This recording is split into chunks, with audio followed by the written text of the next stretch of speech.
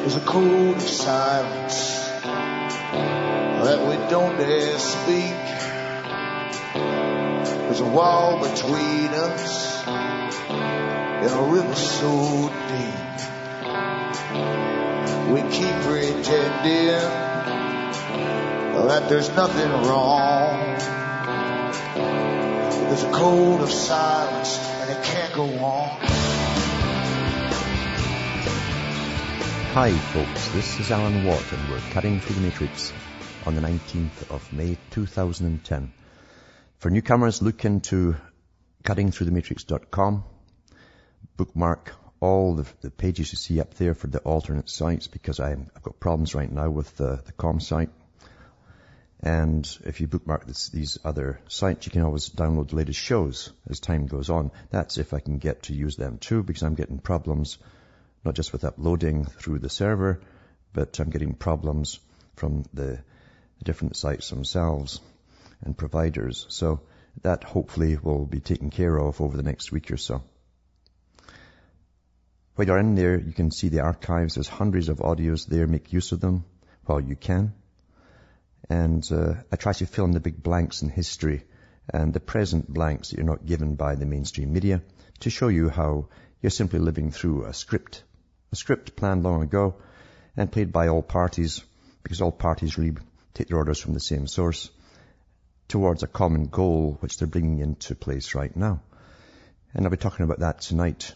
When you're on the site too, see the books I have for sale, the CDs, DVDs, and purchase them, because I tell you or show you in a certain technique how to deprogram yourself from your linear thinking, because those who rule you know and understand and are taught non-linear thinking. And some of them are actually raised that way. And that's why the people never benefit from anything that happens from the big boys at the top. We get bread in circuses and lots of shows, sometimes a change of faces, but it's all the same organization that they have loyalty to, and they're working towards the same agenda. Now, from the US to Canada, if you want to order, use personal checks. They're acceptable here. International postal money order for your post office is acceptable from the US to Canada. You can order through PayPal. Remember, just use a donation button and a separate email to me with your name, address, and your order, and I'll get it out to you. Same across the rest of the world. And you can also use Western Union, remember, cash or MoneyGram. And I'll get them out to you, as I say, as fast as I can.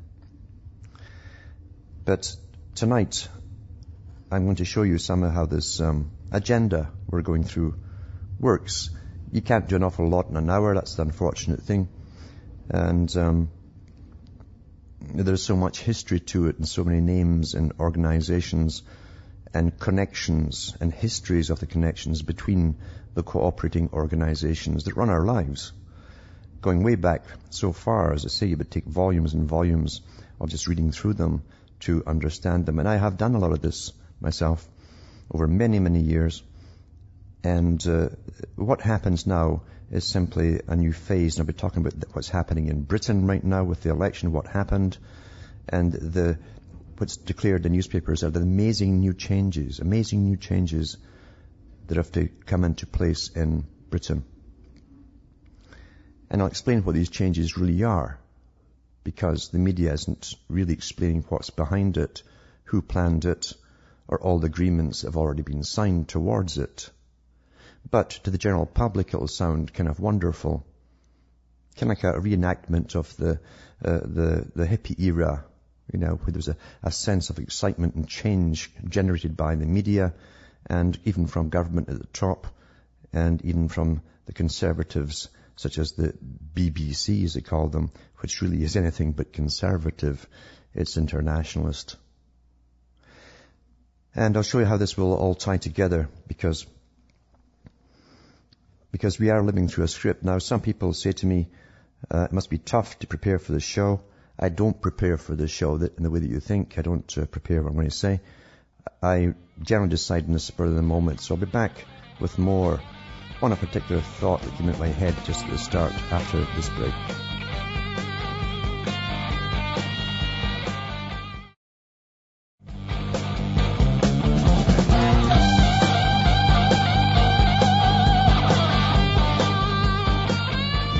John Watt. We're cutting through the matrix. Talking about the big changes that we're going through, and we've been going through them for a long time. In fact, our whole lives. And people don't even know what set up the start of the changes before they were born. It's not taught in schools.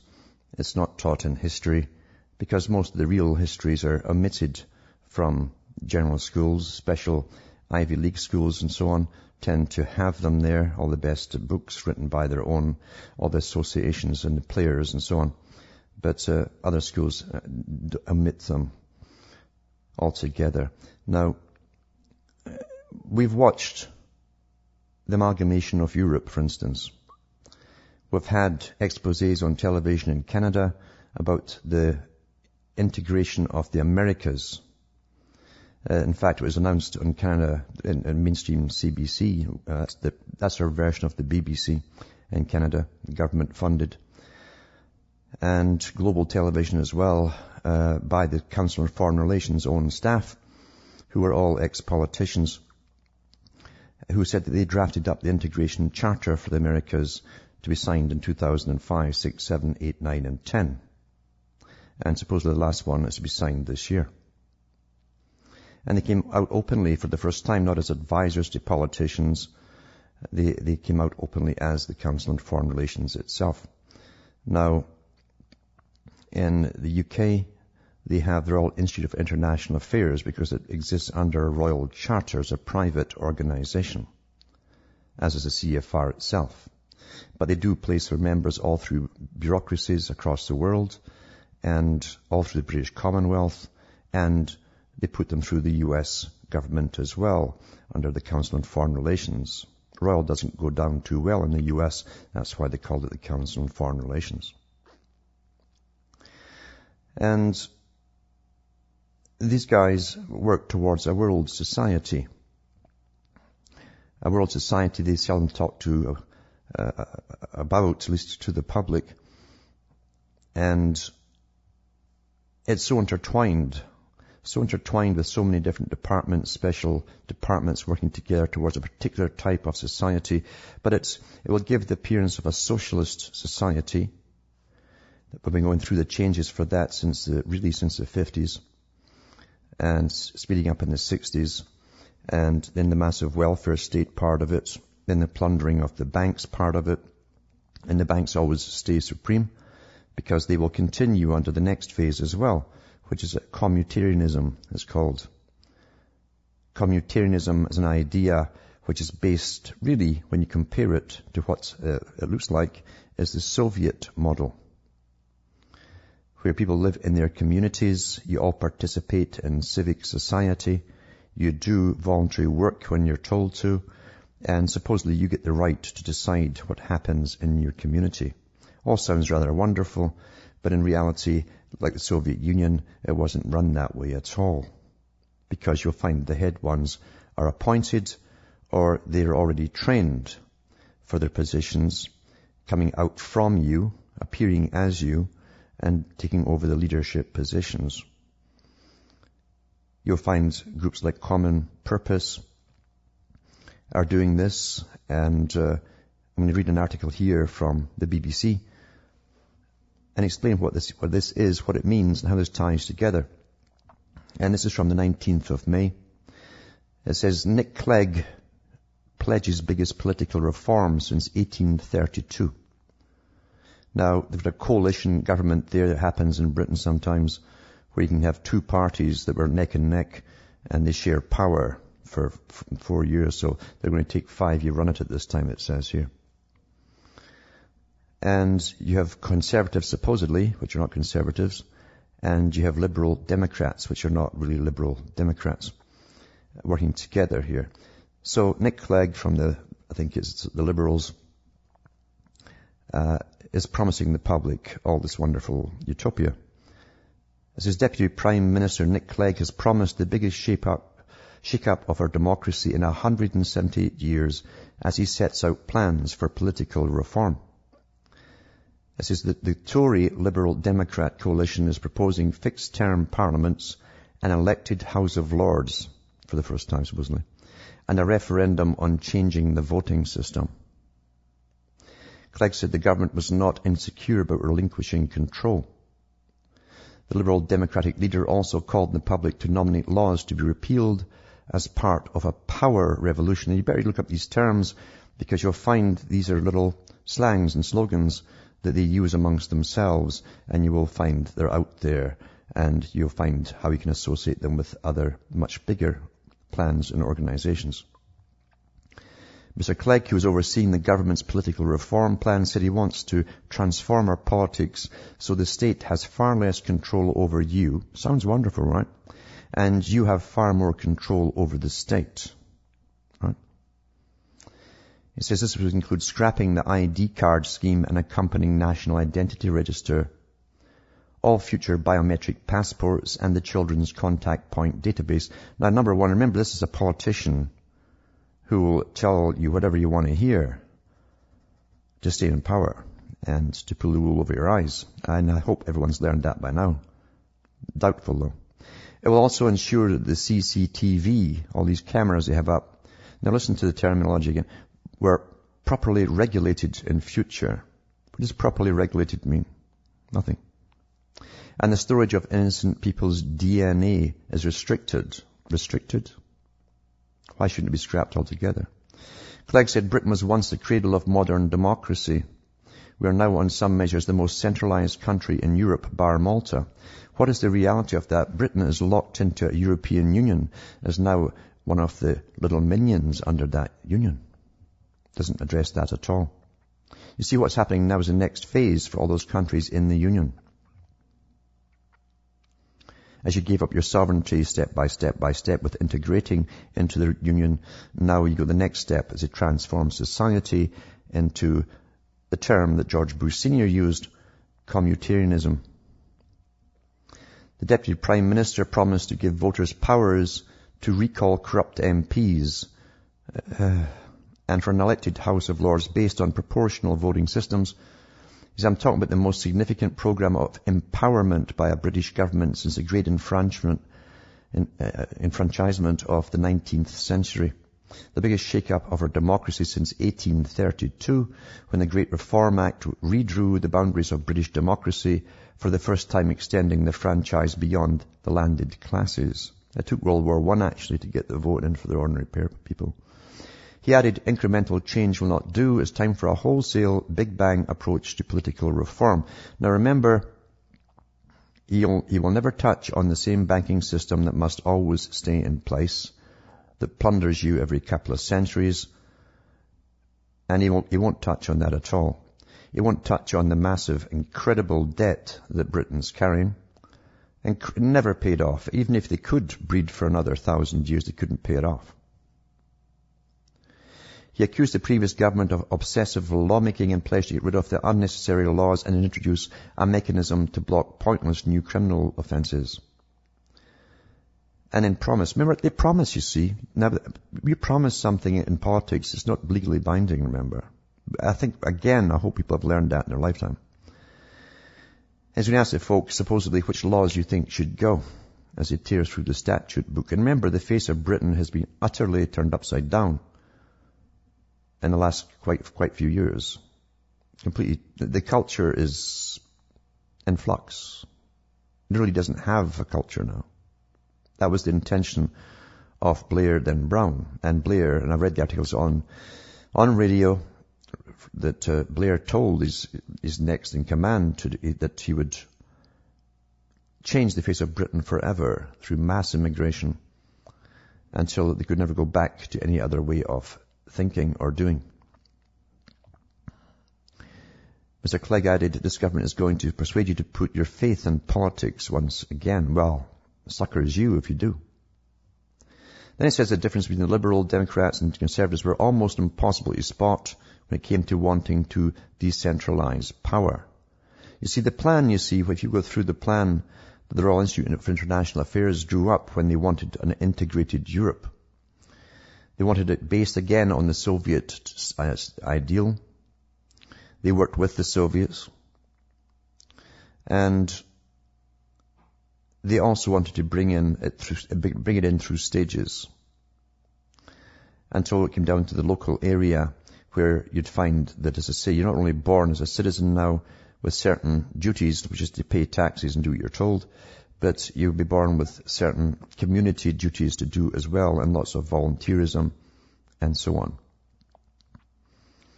And really it'll be a lot worse, because it's going even further through United Nations. One day, in the next few years, you'll have your food rationed via the United Nations to your little community. And if you have bread above your capacity or quota, then you have to find ways of bringing that down, because you ain't getting any more food. So, you read all this stuff and you go right down to the bottom. And there's a bit of backtrack on certain things as well. And they pretend they're not so pally as they really are, because this is all planned that they get in together like this whole thing here. Now, another thing they didn't mention too is the fact that, you see, Britain's got a strange parliament. The Queen is the ruler of the country. I'll put a link up here along with the other articles I read tonight. Go into the site and you'll find them. And it's the opening of the parliament by the Queen's bodyguard of the yeomen of the guard. You see, they can't open or close parliament without permission of Her Majesty, because the government is Her Majesty's government. They can't pass a law without her signing it. Nothing really changes, folks. You just get shafted more and more under different guises. But they want your cooperation this time. Be back with more after this break.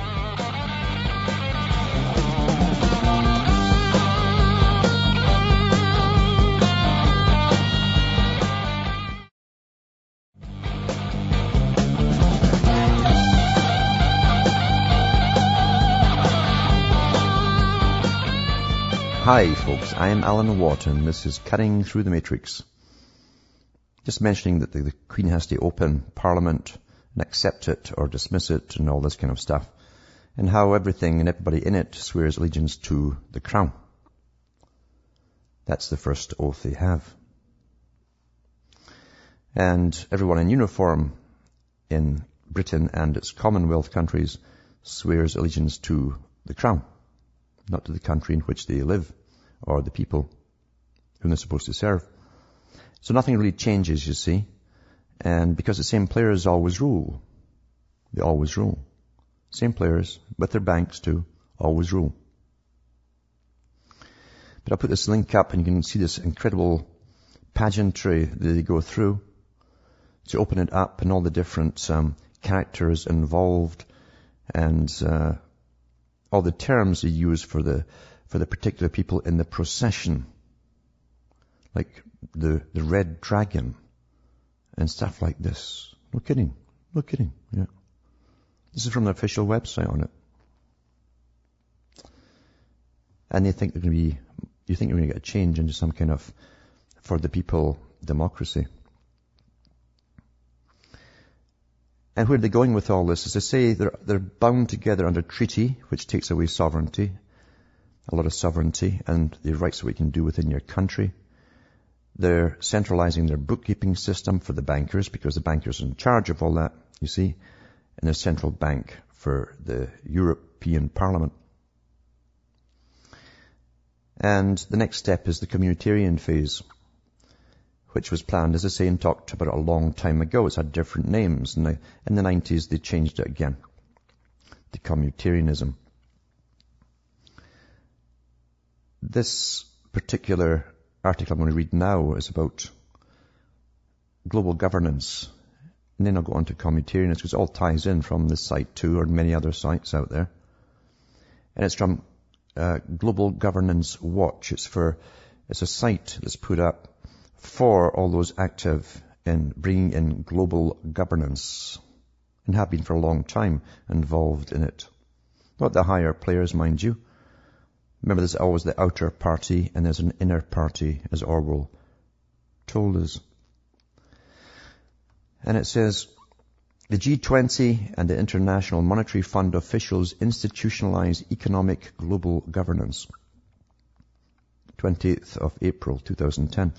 In particular, we are floating the idea of a new multilateral surveillance procedure I believe the world is ready for a shift to this more systemic vision of IMF surveillance. A clear indication is the G20's launch of the mutual assessment process.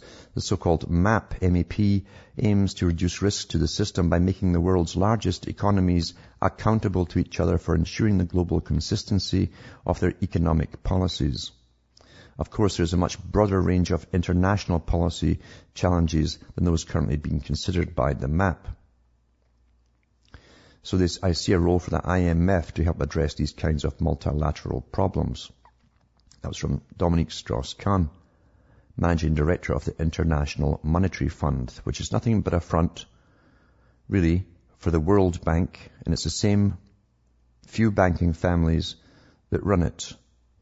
And supposedly every government appoints a member to it, just like the UN.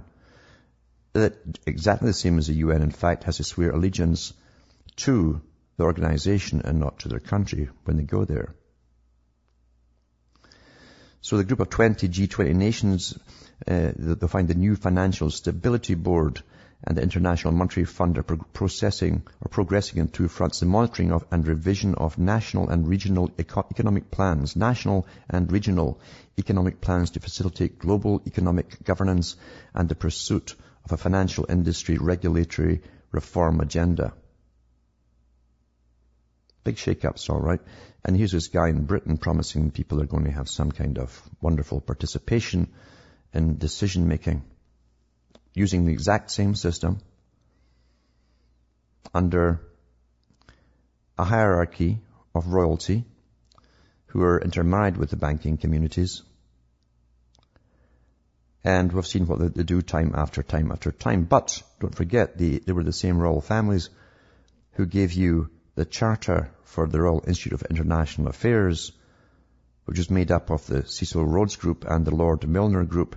The Lord Alfred Milner Group were the bankers, and they became the Royal Institute for International Affairs and the Council on Foreign Relations, who work all over the world to bring in this plan step by step by step. They use all academia, and they change culture in society through academia and the culture creators a generation at a time. Now it's much quicker. It's not 70 years. They can change it and upgrade it every 2, 3 to 5 years. So we're on integrated monetary-wise now, and it's time for, since you've lost sovereignty, everyone's lost and losing sovereignty, it's time for bringing out communitarianism. When you look at the conservative, liberal Democrat government coalition, they put out something called Building the Big Society. They've come together with a driving ambition to put more power and opportunity into people's hands. We want to give citizens, communities and local governments the power and information they need to come together, solve the problems they face and build the Britain they want. That'll be the day when the people build something they want. They get taxed on it. I'll be back with more and explain this to you and dissect it after this break.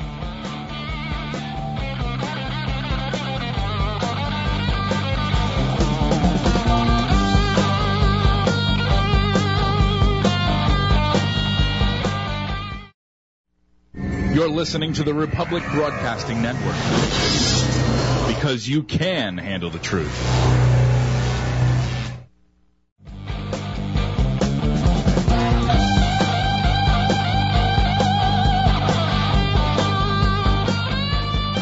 Hi folks, this is Alan Watt. We're cutting through the matrix, reading this big society that's supposed to be brought in, starting again with the flagship Britain. This is how it always goes, because Britain has always been the flagship for this New World Order. And the plans were hatched there too, in London, long, long ago. And Carroll Quigley documented a lot of it in his book Tragedy and Hope, and his other one, The Anglo-American Establishment. Showed you how the wars came about and showed you how these guys were behind the setting up of wars and of conflict for geopolitical reasons. Not only to change the world as such, but also to change societies and the cultures of the societies as well. But to go on with their big society and building it, it says, Only when people in communities are given more power and take more responsibility can we achieve fairness and opportunity for all. Building the big society isn't just the responsibility of just one or two departments. It's the responsibility of every department of government and the responsibility of every citizen too. Government on its own cannot fix every problem. I'll skip that part. But we're all in this together. There's this famous line right again from the movie Brazil, the comedy totalitarian movie, which basically showed you a society of total centralization, all data collection and so on. And the slogans were everywhere. You're under a big war all the time against terrorists that no one ever sees. And the slogans are always, we are all in this together. You'll hear that through every war, you see. We need to draw on the skills and expertise of people across the country as we respond to the social, political, and economic challenges Britain faces. This document outlines the already agreed policies, that we believe will help make that possible. It's the first strand of a comprehensive program for government to be published in the coming days, which will deliver the forum or the reform, renewal, fairness, and change Britain needs. So there, once again, they're telling you what it needs. Politicians are telling you what you need. Give communities more powers. Now, you better sit and think about that. Because remember what I said before, the blend that was to come out of the Soviet Western Pact, according to Norman Dodds, was a combination of the two together. I've always told you it'd be a fascist bunch on the top, living high off the hog. You're all the hogs, of course. That's how they talk about us. And down below, the people live in the little communities where everything is shared. Also, if you go into it deeper, it would mean the end of all private property and private business ownership. Technically, your community is going to own all this stuff. But of course, you don't see it in this particular little part here. It says we will radically reform the planning system to give neighborhoods far more ability to determine the shape of the places in which their inhabitants live. We'll introduce new powers to help communities save local facilities. You see, so you will be left with the burden after building hospitals and all the rest of it and watching them being sold off. You'll be given the burden of keeping them going. And if you can't keep them going, well, you're going to blame the government. They'll say, well, you're in charge of it, you people there. Well, you're just not producing enough that's your problem. Deal with it. Facilities and services threatened with closure, and give communities the right to bid to take over local state-run services. The sharing of massive taxes locally. That means too. Of course, you'll still have federal ones as well. We will train a new generation. This is the part that interests me because it's right out of the techniques and the wording of the Chatham House Group, the Royal Institute for International Affairs, because their whole idea in every generation they've been doing it, you see, for 100 years, is to train certain people from childhood to be local and governmental leaders, as is the organization too, that's called Common Purpose. So they'll train a new generation of community organizers and support the creation of neighborhood groups across the UK, especially in the most deprived areas. Encourage people to take an active role in their communities. Remember I told you one day if you don't turn up at a community event, they'll be coming looking for you. What's wrong? Are you antisocial? I've said that over and over for years. We will take a range of measures to encourage volunteering and involvement in social action, including launching a national Big Society Day and making regular community involvement a key element of civil service staff appraisals. You know, for years and years and years, they've been retiring federal civil servants and scattering them across the countries. And they start up the little NGO groups. They become rather big and popular. That's how your environmental groups got started, folks. By semi-retired or retired top civil servants across. It's happened here in Canada. I watched it happen. I followed them. I traced them. I watched what was going on. We will take a range of measures to encourage charitable giving and philanthropy. So you'll be blended in your communitarian groups with the George Soroses of the world, you see.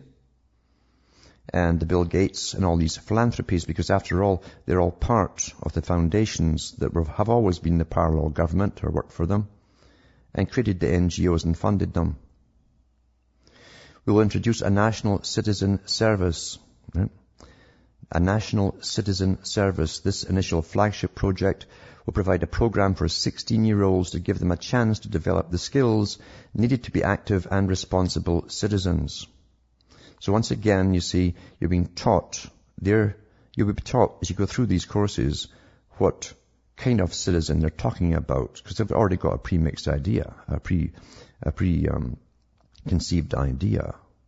It'll be different from yours, I can guarantee you.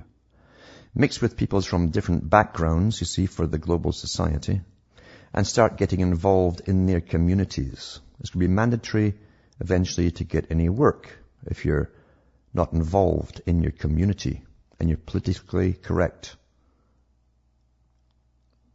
Remember, the Soviet means ruled by councils. Their charter sounded wonderful in theory. But of course, the big boys put on their own leaders on top of the NGOs that represent you in your community, and the people get the dregs at the end of the economy. Transfer power from central to local government. Promote the radical devolution of power and greater financial autonomy to local government, including a full review of local government finance. Well, how much of the debt are they going to slap on these emerging new little communities? Because they're not going to write that off. We will give councils a general power of competence. We'll abolish regional spatial strategies and return decision-making powers on housing and planning to local councils. You'll have to be belonging to the proper cliques to get anything done, just like it was in the Soviet Union. Support co-ops, mutuals, charities, and social enterprises. Support the creation of an expansion of mutuals, cooperatives, charities, and social enterprises, and support these groups to have much greater involvement in running of public services. Give the public sector workers a new right to form employee-owned cooperatives. You see, it's cooperative. That's how it's going to be, folks. No private business. And bid to take over the services they deliver. This will empower millions of public sector workers to become their own boss and help them to deliver better services. All right.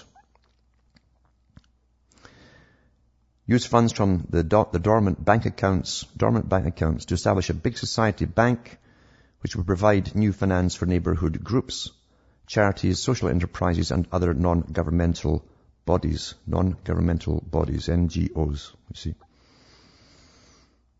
Publish government data with a new right to data so that government-held data sets can be requested and used by the public and then published on a regular basis.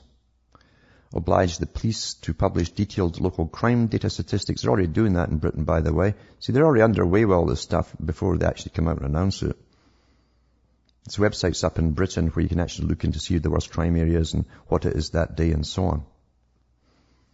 So the public can get proper information about crime in their neighborhoods and hold the police to account for their performance. You see? Communitarianism. And what do they stand for, communitarianism? Well, the NGOs have been formed long ago for them by, again, big foundations in the US, Canada, across the British Commonwealth countries, and Britain itself. And it says communitarianism, an idea and movement in politics, says this: with the demise of true socialism as a viable intellectual force, communitarianism is now the most active philosophical opposition to libertarianism. Communitarianism is usually presented in a vague term, but is usually, or probably best understood as a mild form of collectivism or democratic socialism. The theory is based on a two-dimensional political grid that rejects the one-dimensional liberal conservative spectrum. And then it gives you another site to go to where you can actually look further into it. But you also find it in the university sites as well. They're against individualism. That's part of their manifesto. The individual is a problem to the world controllers, obviously. That's who's a problem to. That's why you're going to work cooperatively in co-ops for the community. If you want to know more about it, go back a few years to Alvin Toffler. You'll find Newt Gingrich was passing out Toffler's book called The Third Way to every congressman in the United States to let them know what their real mission was all about. The Third Way. Look into it yourselves. I won't do all the homework for you. You can do something for yourself, I am sure. And it says, in their own word, the Communitarian Network, the Communitarian Network is a coalition of individuals and organizations who have come together to shore up the moral, social, and political environment. We're a non-sectarian, non-partisan, transnational association. The Communitarian Network investigates issues and policies such as the balance between rights and responsibilities in society, community justice, multiculturalism, the community's moral voice, and developing global society. What it actually is, folks, is the epitome of political correctness. To survive in these communities, you'll have to constantly update yourself in political correctness for what's right today, as opposed from yesterday and tomorrow. It says, communitarian thinking is not an American import. Its roots sprout from ancient Greece and the Old and New Testaments. While each society must evolve its own communitarian answers, the challenges are similar. Man and woman do not live by bread alone. It's unwise to believe that all we need is economic rehabilitation. We require our daily acts to be placed into a context of transcendent meaning and their moral import made clear. And there's various professors who've written books on it, quite a few in the US as well. But that was the end goal of a big part of the manifestos set out by Chatham House, Royal Institute for International Affairs. And it's also what's really referred to as the century of change that we're now in. The 21st century was to be the century of change. And under all these ideas of apparent what appears to be on paper, like the Soviet Charter, unlike what it says on paper, it's going to be an absolute nightmare for people unless you literally rub shoulders with people all the time in your community and say and do all the right things, attend all the proper functions, or else you have a new Stasi turning up to find out why you didn't, or the psychological team backed by a SWAT team to find out why you didn't attend these particular functions. Are you antisocial? And of course, they use psychiatry in it in a big way, because the whole thing is about reshaping our way of thinking. And psychology and behaviorist theology. And they've already stacked all the universities with the right people through testing of these people when they were students, who will also become teachers and professors to ensure that they teach. Because when you go into the science of propaganda and the science of mind control, when the top group wants evangelists out there amongst the public, you must create true believers. True believers. Only a true believing evangelist will be believed by the people he's trying to convince. And they have massive, incredible psychological tests. They've had them for an awful long time. It was the same test they used to pick guys for the CIA, designed by the same person, in fact. And they can tell every flaw that you have and every weak area that you have, and where to bolster it and how to block your own personality from developing so you don't fudge your job. Perfect sciences. And then they go into the universities and teach the children. And then they in turn pick ones for likely candidates. So communitarian is simply the next step after you amalgamate into and give up sovereignty to a centralized power of Europe. And then it's your responsibility in your community, all of you in your community, to make sure you can get by with food, the distribution of wealth and clothing and shoes and everything else down the road. That's what's coming down the road. And as time goes on in Britain, this will unfold there because the country is too broke, you see, just so incredibly broke that they can't pay off this massive debt. Everyone's got to sacrifice and really tighten their belts. And just like the Soviet Union, they'll have competitions between communities to see who's doing well in their propaganda papers, the British Pravda, and who the best workers are and what they've achieved and sacrificed to get and so on. That's what it's all about. Because you see, every election is rigged. The people are all chosen in advance. The parties are chosen, the winners are chosen all in advance. Always have been. Always have been.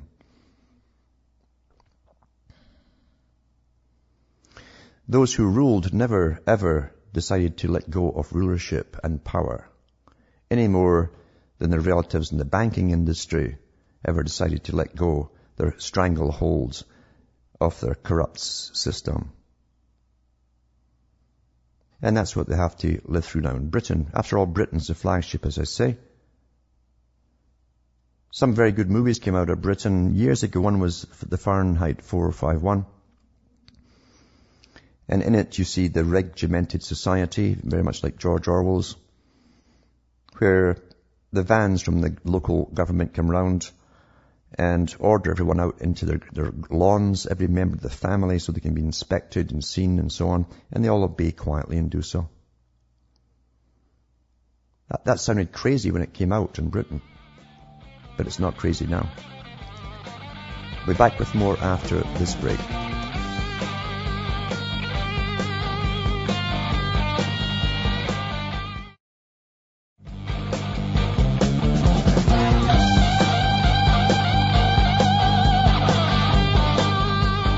This is Alan Watt, and we're cutting through the matrix, just talking about the coming system, which Britain's to spearhead and test pilot, basically. The people in Britain always get the suffering edge of things to be tried on the rest of the planet.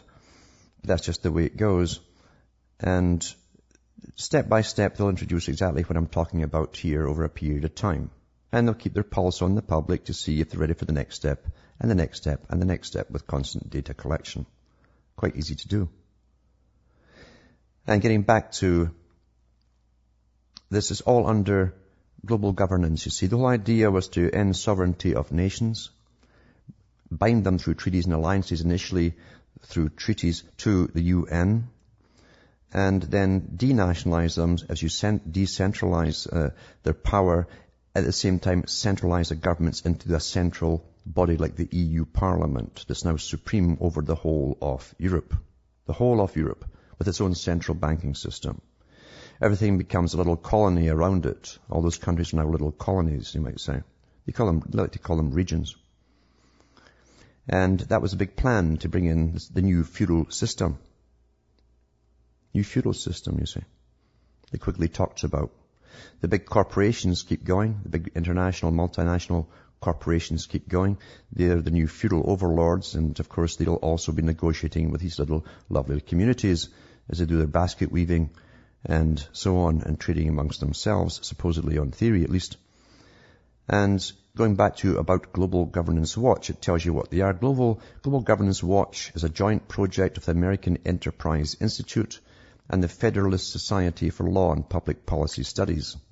Its goal is to raise awareness about global governance, to monitor how international organizations influence domestic political outcomes, and to address issues of transparency and accountability within the United Nations related to intergovernmental organizations, which are IGOs, and other non-state actors. And then it tells you the four pillars they base it on. The usual stuff: human rights, environment and health. Environment and health, very important. Environment.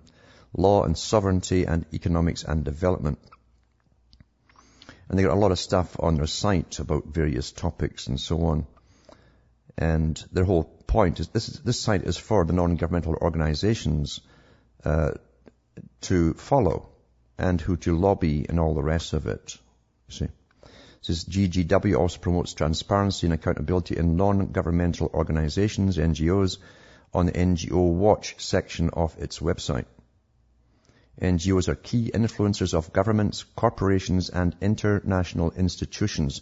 Well, and you thought, why were you voting all these times? Well, what were you voting for if these little organizations, these thousands of them, this 1,000 points of light, as Mr. Bush referred to them, were actually making the decisions